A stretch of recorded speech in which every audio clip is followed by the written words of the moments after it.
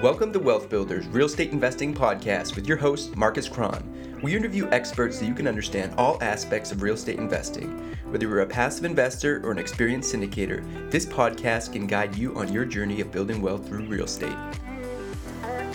If you want to get in touch with me directly to learn more about real estate or to see all of the available podcast episodes and show notes, visit my website, marcuscron.com. Hey guys, Marcus Cron here. Welcome to Wealth Builders Real Estate Investing Podcast. Today I'm joined by Sam Bates, who is experienced in all aspects of the real estate syndication process.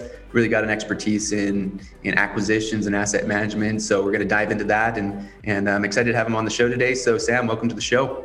Thank you, Marcus. I really appreciate being invited to this show and look forward to sharing some of my knowledge and add value to your listeners.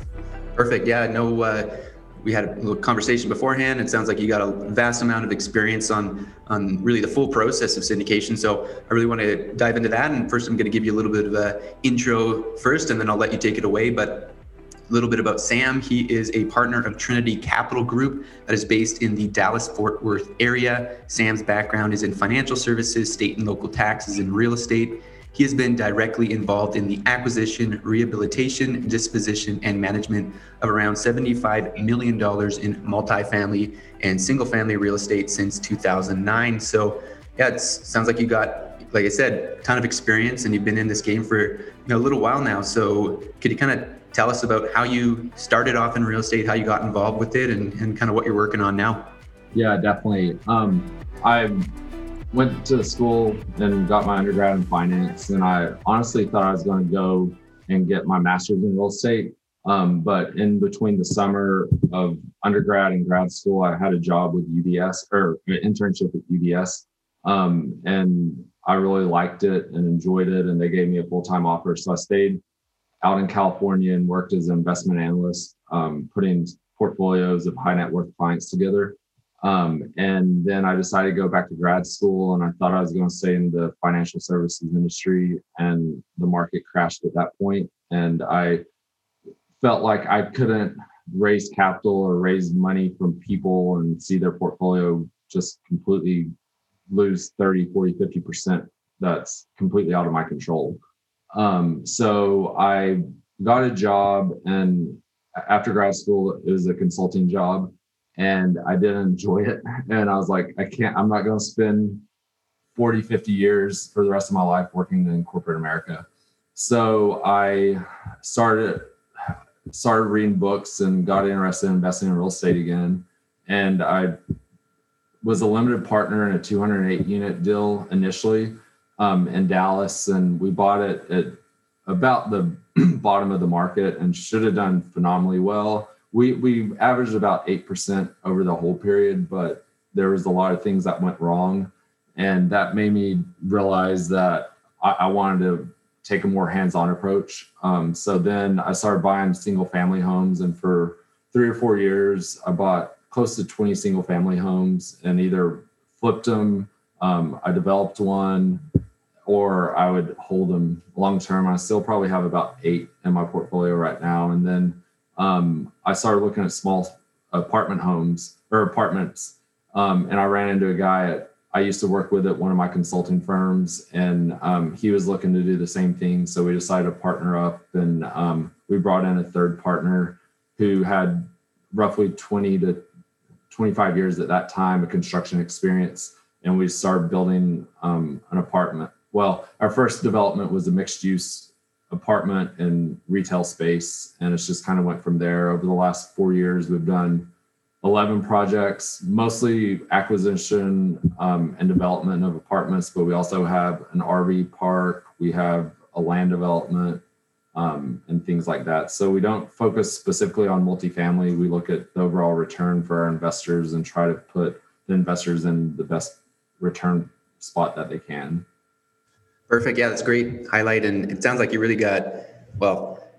started out your career and you're like, I don't know if I want to do this my whole career. What other options do I have? And you kind of found your way into real estate, which is a great place to be. And kind of making that first jump into doing more into the multifamily and real estate investing, you went into the passive approach. So it sounded like you transitioned from passive into active. Talk about that first experience as a passive investor, maybe things that you learned, things that you liked or didn't like. We really want to educate the passive investors that listen to this show as well to kind of, figure out if they're looking for the first time, what things they should consider as a passive investor.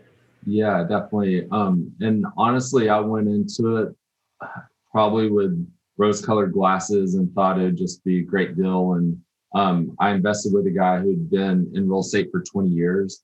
And I just felt like he had a great hold of the market and understood it. And I learned he was a great salesman, but he probably wasn't the best operator. And he self-managed the property, and he actually removed himself from it because he just couldn't handle the client base or the tenant base. And he didn't realize how it was in a good area, Dallas, but there's pockets in that submarket that's really rough. And we were in one of those rough submarkets. And that was 10 or 12 years ago. And I didn't know what I know now in real estate. And at that time, I would have asked a lot more questions, to be honest with you. But I think you need to ask if they're self-managing or if they're going to bring in a third party, what their processes are, what's their track record, just a lot of questions, how they handle conversations, how they send communication to the investors. Because like initially when everything was great and it looked rosy, he was sending out monthly or maybe even bi-weekly communication during the rehab process. And as soon as things got a little rough, the communication stopped. And after he removed himself, he brought in a third party property manager. They couldn't do the job. We fired them. He stepped down as the general partner. We had to bring in 2 limited partners to take over the GP, and brought in a third party manager. And luckily it was turned around. And I think a lot of that was due to the market and how the market's just increased over the last 10 years. And that just made me realize I needed to be a lot more hands-on and dig into the financials, dig into the books. I have that background where I understand how to read P&Ls and what a balance sheet is, things like that. And instead of relying on somebody doing it on a daily basis, I need to take an active role. And a lot of people, especially that go to guru trainings or seminars or read one book, they don't realize how active you need to be as the general partner in real estate. And you can't just trust a third party property manager to do the job. You have to stay on them constantly. It's human nature. If you aren't being pushed or you aren't having somebody in your ear all the time, you might let off the gas. And I think that was part of it. Also the clientele, like I mentioned, we had shootings, we had a manager on site steal from us. There was just a lot of issues that I learned on what to do once I was actually the general partner on the deal. Yeah. And the big highlight there is really that you want to know who you're investing with. Exactly. As a passive investor, right? That's the biggest thing when it comes down to this type of investment. It comes down to management, right? Those are the key things, right? It's not always the deal. Like it can be a great deal or great property in a great location, but I mean, there can be significant differences in how it's managed simply just by who's the sponsor or the operator of that deal. So it really comes down to knowing who you're investing with and having that trust that, hey, they have a track record, they know what they're doing, you can trust them. And another point I want to highlight there is what you had said, like their communication kind of just, essentially stopped or didn't communicate the bad things. And I think, in real estate, it's not always going to be rosy. Like there are going to be things, there's going to be hiccups. And the biggest thing I think is having that transparency with investors to be like, well, this went wrong. We're taking care of it. Like the better thing to do is just literally communicate, like maybe over communicate, but exactly. Give them the full picture, at least as a passive investor. They deserve to know what's going on. And they're trusting you with their money. So they want to know about things and not just say, hey, everything's great, everything's rosy, and then when behind the curtains everything isn't. That's not being fair to the passive investors, and sound like that kind of gave you a negative taste in your mouth. So, and you knew you could kind of improve on that. So let's talk about now that transition into you going active. My understanding is you have a great kind of background and experience in, upfront looking at deals, sourcing deals, and acquiring them, and going through that acquisition underwriting process. So what are some of the really important things that you look for when you're underwriting a potential deal? Yeah. And we have assets about to be in I have assets that's about to be in 3 states, and we aren't in primary markets. Most of our assets are in secondary or tertiary markets. But I think they correlate well with what people should look for if they're wanting to invest in a major market.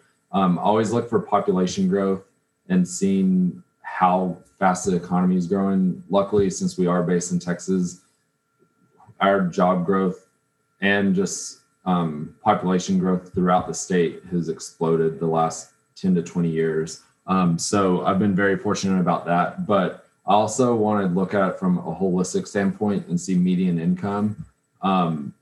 Depending on what class, like if we build an A class, I want the median income to be higher. But if I'm looking to purchase a B or C class, I want the median income to be at least $40,000 or higher, preferably probably $45,000, because it's hard to push rents when somebody's only making $30,000 or really even $40,000. So you got to be cognizant about that. And one thing I've learned is there's a few companies such as Chick-fil-A or Orange Theory that put a lot of marketing or a lot of research into where they're building.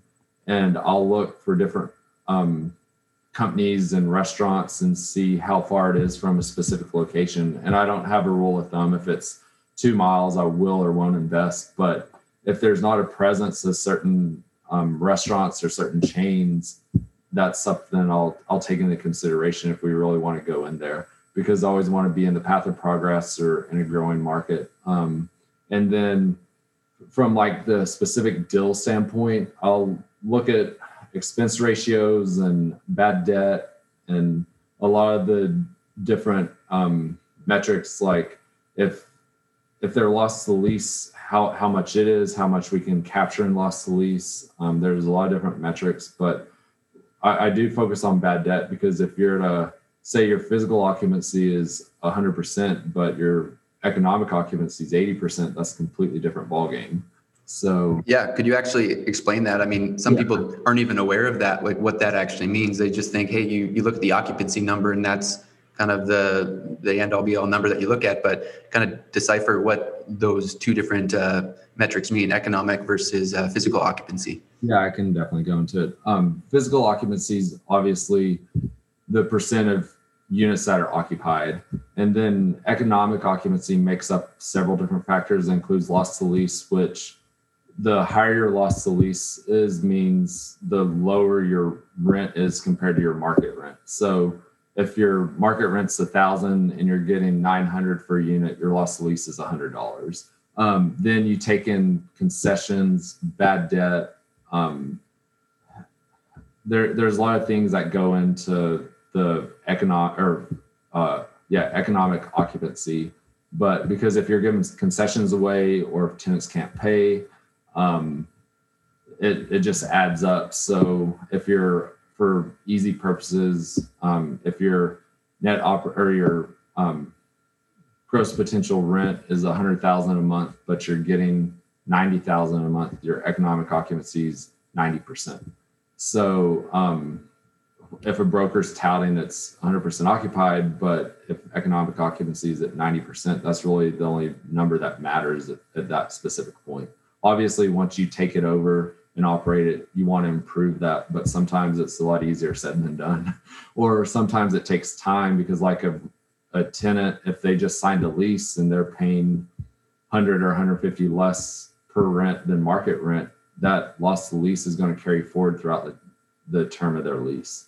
Yeah, and that's something that's so important to look at right now, especially because, I mean, yeah, there's the pandemic in place, and more and more people, like everybody still needs a roof over their head. There might be eviction restrictions or things like that for people that aren't paying. So in depending on what type of asset it is, whether it's lower class and a lot of people aren't paying, you could potentially have that, right? If you're kind of a rookie in this game and you get fooled by the broker's offering memorandum about the particular deal where it says, yeah, it's 100% occupied. But, the key thing that you actually want to know is, well, what's the economic occupancy?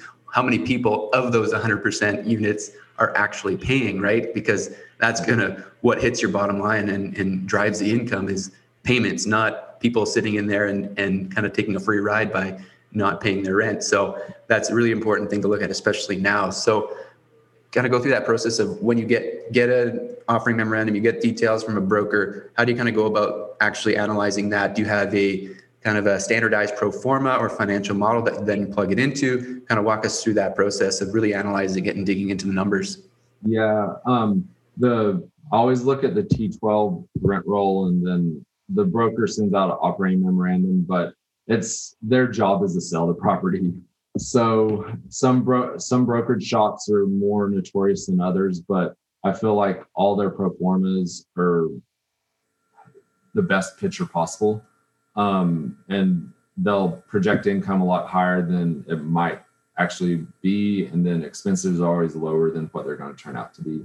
So we have a model that I put in the information, and we pro forma out, depending on the whole period. Usually if it's a new build, and granted with a new build, we don't have an operating memorandum. It's all of our research and third-party reports and things like that. But we'll pro forma out anywhere from 5 to 10 years. And depending on the project, if we're going agency debt or if we're going bridge financing or a construction loan, I'll fill in those loan terms. And that varies greatly depending on what you're going to get. And you can't get agency debt in the States unless the property is 90% occupied. So anything below 90% is considered unstabilized. So you have to get short-term financing or bridge financing. And those terms are usually a little more advantageous, but the interest rate's higher. So it's more expensive than what agency debt is. So there's a lot of factors to consider when you're underwriting the deal and looking at it. And then there's multiple websites. I'll look at comps just to make sure that the rental rates that I think we can project and what we can get are actually what we can get compared to other properties in that submarket. Yeah. And I think for a lot of people, it's kind of changed the way that they're underwriting deals right now with just uncertainty in the market, with the pandemic and different things like that. So how has that kind of changed your projections? Because at the end of the day, that's really what they are. They're just kind of like estimates based on using the research available from past results and then trying to predict how it might trend in the future. But nobody at the end of the day has a crystal ball. And if you do, then they probably wouldn't share it with others. They'd just be making millions and knowing exactly what's going to happen in the economy. But how is that kind of impacting the way that you're underwriting deals? I mean, everybody uses that line, well, we're conservative in our assumptions. So kind of how do you put that into practice, and how are you going about maybe underwriting your deals differently right now? In some ways, I feel like I've become more conservative. And then another way I'll get into in just a minute, I've become more aggressive from the information we have. But it is difficult to underwrite a 5-year pro forma. I mean, most companies will budget out for a year, and throughout that year, they have to recast or true up on financials. So to do 5 years is really hard. But right now, if I'm underwriting a deal today, I'm not going to assume any rent growth in year one, because I don't know what's going to happen in 2021. I think the economy is going to start going ahead, and hopefully we're out of Corona as much as possible. But I heard that there might be a 4 to 6 week basically lockdown across the United States. And if that's the case, rents are going to hurt. But then in years 2 through 5, it honestly depends on the market. Like for a lot of the markets, I'll underwrite 2% rent growth. But we're looking at deals in Austin where rent growth has been above 3% significantly for the last 10 to 20 years. So I'll put in usually 3 to 3.5% for Austin. So it just depends on the market. But In the past, I always underwrote where the reversion cap rate, which is the exit cap rate on a deal, was always at least 10 basis points per year higher than what the going in cap rate is. But now we have a lot of certainty where interest rates are going to stay the same, which is the interest rates and cap rates have been correlated really closely the last few years. And with as much dry powders out there and just money coming into multifamily from other asset classes. And I think multifamily has just become very popular because how well it's done over the last 10 or 12 years that I don't see cap rates decompressing. So I usually now the past year or so, I've kept the cap rate at the same purchase cap, which in the past, it was always significantly higher. Right. Yeah. And everyone's kind of seen that. You see a lot of money flooding towards like multifamily in general because it's performed so well over the last 10 years. It's shown it's been resilient.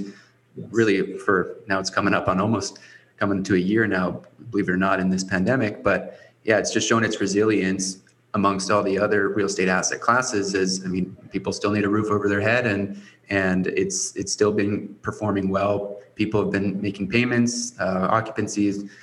Depending on the A, B, or C class type of asset and location, it's going to vary. But overall, it's shown its resilience in this time, and it's just kind of reinforcing people's as they assess where they want to allocate capital. It's kind of been one of those gems where people are looking at it. Well, it's even more attractive right now because cap rates have stayed steady, and prices are seemingly even getting bid up. Even over this time period. So it's definitely an interesting asset class to be in right now. So how do you kind of go about through that process of kind of arranging what type of debt to get on the deal? Like, obviously that's going to correlate with how you kind of structure your exit strategy, how long you're potentially holding it. But yeah, what are the things you really consider when you're going out and shopping for the type of debt that you're going to arrange for a project? Yeah. Right now we're looking mostly at, floaters and looking at floating rate debt because usually they only have a 1% prepayment penalty, where if you get fixed rate debt in commercial real estate, you'll have either yield maintenance, which carries a prepayment penalty, or step down, which also carries prepayment penalties. And on a couple of our assets, we're locked in. Granted, they're new assets, so we want to hold it long term, but we're locked in for 10 years. And the prepayment penalties are really large if we decide to sell right now. But on the acquisitions, everything this year I've tried to underwrite with a floater, because the floater is usually dependent on the asset and the market. The floating rate proceeds are sometimes higher than the fixed rate, and the interest rate's been pretty similar. So if you buy interest rate cap, you're eliminating the risk of the interest rates rising. And interest rate caps, they're priced depending on how large the loan is, but they're pretty reasonable for the security it provides. Right. So I know you've mentioned that you're kind of agnostic to the types of deals that you look at, whether it be like mobile home parks, development, or even stabilized multifamily. Is there kind of like let's going into the multifamily route, is there any type of specific business plan that you kind of see as cookie cutter for your company on like what you like to do, whether it's, let's call it a deeper rehab type or value add project, or is it more like a core type asset where it's, there's a little bit of operational inefficiencies that you can improve on? Like what are the main things that you look to do when you go acquire a property? For so far, all the assets we've acquired, we've had a similar, I guess, cookie cutter mentality and renovation process. We've been buying newer assets. A few were in the 2000s. We had one in the late 90s, and it was basically going in, putting lipstick on a pig. I hate to use that, but they weren't that outdated, or there wasn't functional obsolescence that we needed to go in and fix. But there was operational inefficiencies in all the properties. And that was where we add a lot of value. Like on one property through the renovation, we bought it in March of 19, and we've been able to increase rents on average by like $275. because it was a hotel operator that treated it like a hotel. And they weren't pushing rents. They weren't charging back for utilities. They were paying for the tenant's cable. Just a lot of things that isn't standard practice in multifamily. But I feel like right now, so many people have went in and bought multifamily, then they've renovated it and sold it. And now it's on the second, third, fourth generation. There's not a whole lot of really deep value add projects you can do. And when you can find them, the cap rates aren't that much significant compared to some of the easier turns, and they aren't that much higher than some of the going in and just changing the operations on an asset. So that's where we've been focusing. We're under contract right now on an asset that will be our largest renovation, but it's only 1.3 to 1.4 million. So it's definitely not a deep value add like some operators do. Yeah, and I've kind of heard this comment before, but there is only so much value add out there. There's only so many properties out there with a lot of distress, and I mean, a lot of people are looking for that. So there's going to be competition and people looking for them. So it's not a bad thing to go into those types of assets that, hey, like you said, put a little bit of lipstick on them. They're not like a deep value add where you got to do structural or major capex items, but there's no problem with buying something that's 20 years old and just might be a little bit outdated, is in a great location, like you're really de-risking it because you already have great cash flow in place. It could be in a great location, great neighborhood, and great asset. And with that, if you're buying at a little bit of a lower cap rate, that also allows you to, any dollar that you add to the NOI, then that actually, multiply. You have a higher multiple when you look to sell it, right? If you're buying at a 5 cap, like that's a 20 times multiple for any dollar that you add to the net operating income. So those little tweaks that you make when you find a little operational inefficiencies, or you can raise the rents at all on those lower cap rate properties, you can actually have incremental value that you're added to the final sale price. So that's a great thing to consider for those that are kind of determining where they want to be, in deep value add or kind of more of that core type asset. Is there any particular deal that you kind of want to highlight just from a high level? Like, what was the age of it? What was the business plan? And potentially if you exited it, like what did that look like? Yeah. Since I mentioned that last acquisition, I can touch on it. It was a 2005 vintage, and it's in Mississippi, but it's a suburb of Memphis, Tennessee. And I had a relationship with a broker, and we talked back and forth several times about different deals, but none of them had penciled out at that point. And then this one came across my desk, and all the numbers seemed to work. And we submitted an LOI, and we actually weren't the seller's first choice. I don't know exactly what happened, but the buyer and seller kind of agreed to terms on the PSA. So they came back to us and said, "You want it?" I was like, "Yeah, we want it." And one thing I learned during that process, during the capital raise process, a lot of our investors are based in Texas or New York. And for some reason, they had a negative connotation about Mississippi. And we had a hard time raising capital. This is the most difficult capital raise we ever did. And we put in, honestly, 30 to 40% of the equity. And I'm glad we did, because it's turned out to be a phenomenal project. And we were supposed to close in December of 18, and there's a lot of zoning issues with the property. Like, it was built outside the city limits, and the city annexed that area, but they never changed it, the zoning. So we had to go through, or the seller went through a zoning process. So we didn't close on until March of last year. And like I was kind of mentioning, they were just, the previous property manager and the owner wasn't operating it efficiently. The manager on site, we quickly learned that she was lazy. She liked the tenants, and if she liked the tenants, she would basically give them kickbacks. Like, she never signed leases for tenants. A lot of the leases that we did find, the tenants were paying less than what was stated on the lease. The owners didn't realize that. And there's just a lot of things that a business shouldn't be doing to function properly. And we went in and we added RUBS to the property, and we've been incrementally increasing rents. And we've got probably increased rents and RUBS by like $275 over 16 months, 18 months or so. And now we've started the refinance process. When we bought the property for 6.48 million, put in 500,000, so roughly right under 7 million. And we got an appraisal back for the refi at 10.7 million. So we added 3.6 million equity pretty quickly. And since it is a newer build, we're going to refi and distribute over 100%, or should be over 100% of investor capital back to the investors, and then hold long term. That city's growing. Amazon's building a location there, and a lot of other large companies are starting to build either warehouses or sites around that city. So we think it's going to be a great long term deal.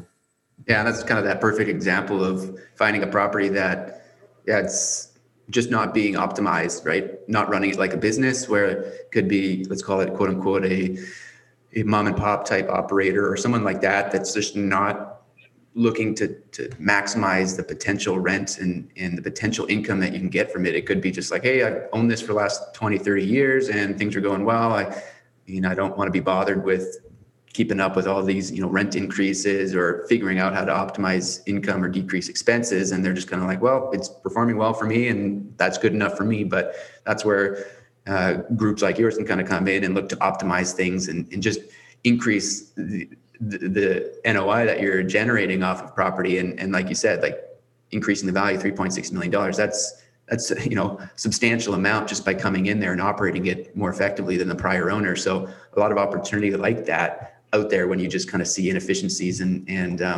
improving upon them. So I actually kind of want to start wrapping up the conversation here, take it into the final 4 questions. So okay. I know I didn't prep you for any of these, so we'll see how it goes here. So what is your favorite real estate or business book?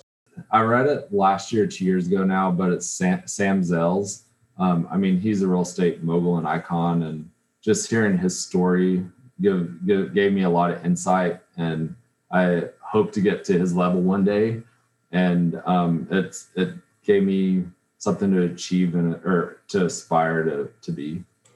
Yeah. Was it his biography or something like that? Because I know I have it on my phone. I can tell you what the name of it was. I can't think of the name of it. I'm thinking, because I know I read one of those books by Sam Zell, and is it the one called Am I Being Too Subtle? Yeah, that's it. Yeah, that's the one I was thinking of as well. So that was interesting, really interesting book. I agree. It was a lot of great insights, and obviously Sam Zell, kind of a real estate mogul, you'd call him, right? Just kind of done amazing things in the space. So I know I've kind of went through that and learned a lot from this book and really enjoyed it as well. So what is one thing you wish you knew when you got started in real estate investing? How important networking and connections are. When I got into real estate, I was 25 or 26, and my network wasn't as large as it was or as it is now. And everybody I've known or like been able to speak to, I think, has helped me in some way or connected me somehow. And they say it's not what you know, but who you know. And specifically in real estate, I think that's very key. And then just maybe 1A, I think over the last probably 6 or 7 years, I've been a continuous learner, and up until that point I wasn't. And I've read probably 150 books over the last 3 years or so, and just the knowledge and information I've gained from it is invaluable. Yeah, I agree. And that's kind of a common theme you kind of hear across numerous people in this real estate field, especially. I know a lot of people that I've interviewed already, those are key things, right? The network that you grow, and also the education and that constant learning, because real estate is always evolving, and you kind of got to stay on top of those things and kind of be a lifelong learner. So next thing here, what is a daily habit that helps you be successful in real estate? When I was reading all the books, it was probably 3 or 4 years ago now, I read Miracle Morning, and that had a huge impact on my life in terms of, that was one of the first books I'd read. And after that, I realized I needed to just continue to read as much as possible. And for people who don't know what Miracle Morning is, it's a guy who was a life coach, and he put together 6 morning routines that a lot of successful people do, but most successful people only do 1 or 2 on a daily basis, and you combined all 6. And the acronym SAVERS, and it's silence, affirmations, visualization, exercise, reading, and scribing, which is writing. And I don't do all 6 every day, or I might do, like, I exercise maybe at night, but I try to have all 6 of those woven into my life, and it's provided enormous dividends over the last 4 or 5 years. Yeah, I agree. It's a great book, and I know a lot of people have been impacted by that one for sure. And it's a great kind of habit to have, getting up early in the morning. I know I struggle with that more now because I got a young, he's coming up on 8 months old now, a son, and hurt the sleep pattern a little bit for me. But anyways, that's all right. So last thing here, what do you like to do for fun? Honestly, before I got into real estate full time, I'd say real estate, but now it's definitely a full-time job, and I'm spending 60, 70 hours usually a week on it. But I've always loved sports. Growing up, I played sports. I still love to be outside and stay physically active or just watch sports. And then there's some organizations in Dallas and across the world that I donate time and money to, just to try to help better the community in Dallas and then communities abroad. Awesome. So really last thing here is, how can our listeners get in touch with you if they want to learn more about you or potentially reach out in any way? Yeah, you can call me. My number is 972-855-7654, or email me, sam@trinitycapitaltexas.com. I have social media accounts. I don't always check them, but you can also reach out that way. Perfect. Well, it was great to have you on the show today, Sam. Really appreciate you coming on, sharing a lot of your expertise. I really enjoyed the conversation, and I'm sure my listeners enjoyed it as well. So thanks again for coming on, and talk to you again soon. Yeah, thank you, Marcus. I really enjoyed it and look forward to talking to you soon. Sounds good. Take care. Bye. If you want to get in touch with me directly to learn more about real estate or to see all of the available podcast episodes and show notes, visit my website, marcuscron.com. Thanks for listening to the episode. If you enjoy the show, make sure to subscribe so you don't miss out on new episodes. If you enjoy the podcast, or if it provides value in any way, make sure to leave a 5-star review. This helps the show attract top quality guests who will be able to provide even more insight into how you can build wealth through real estate. Talk to you next time.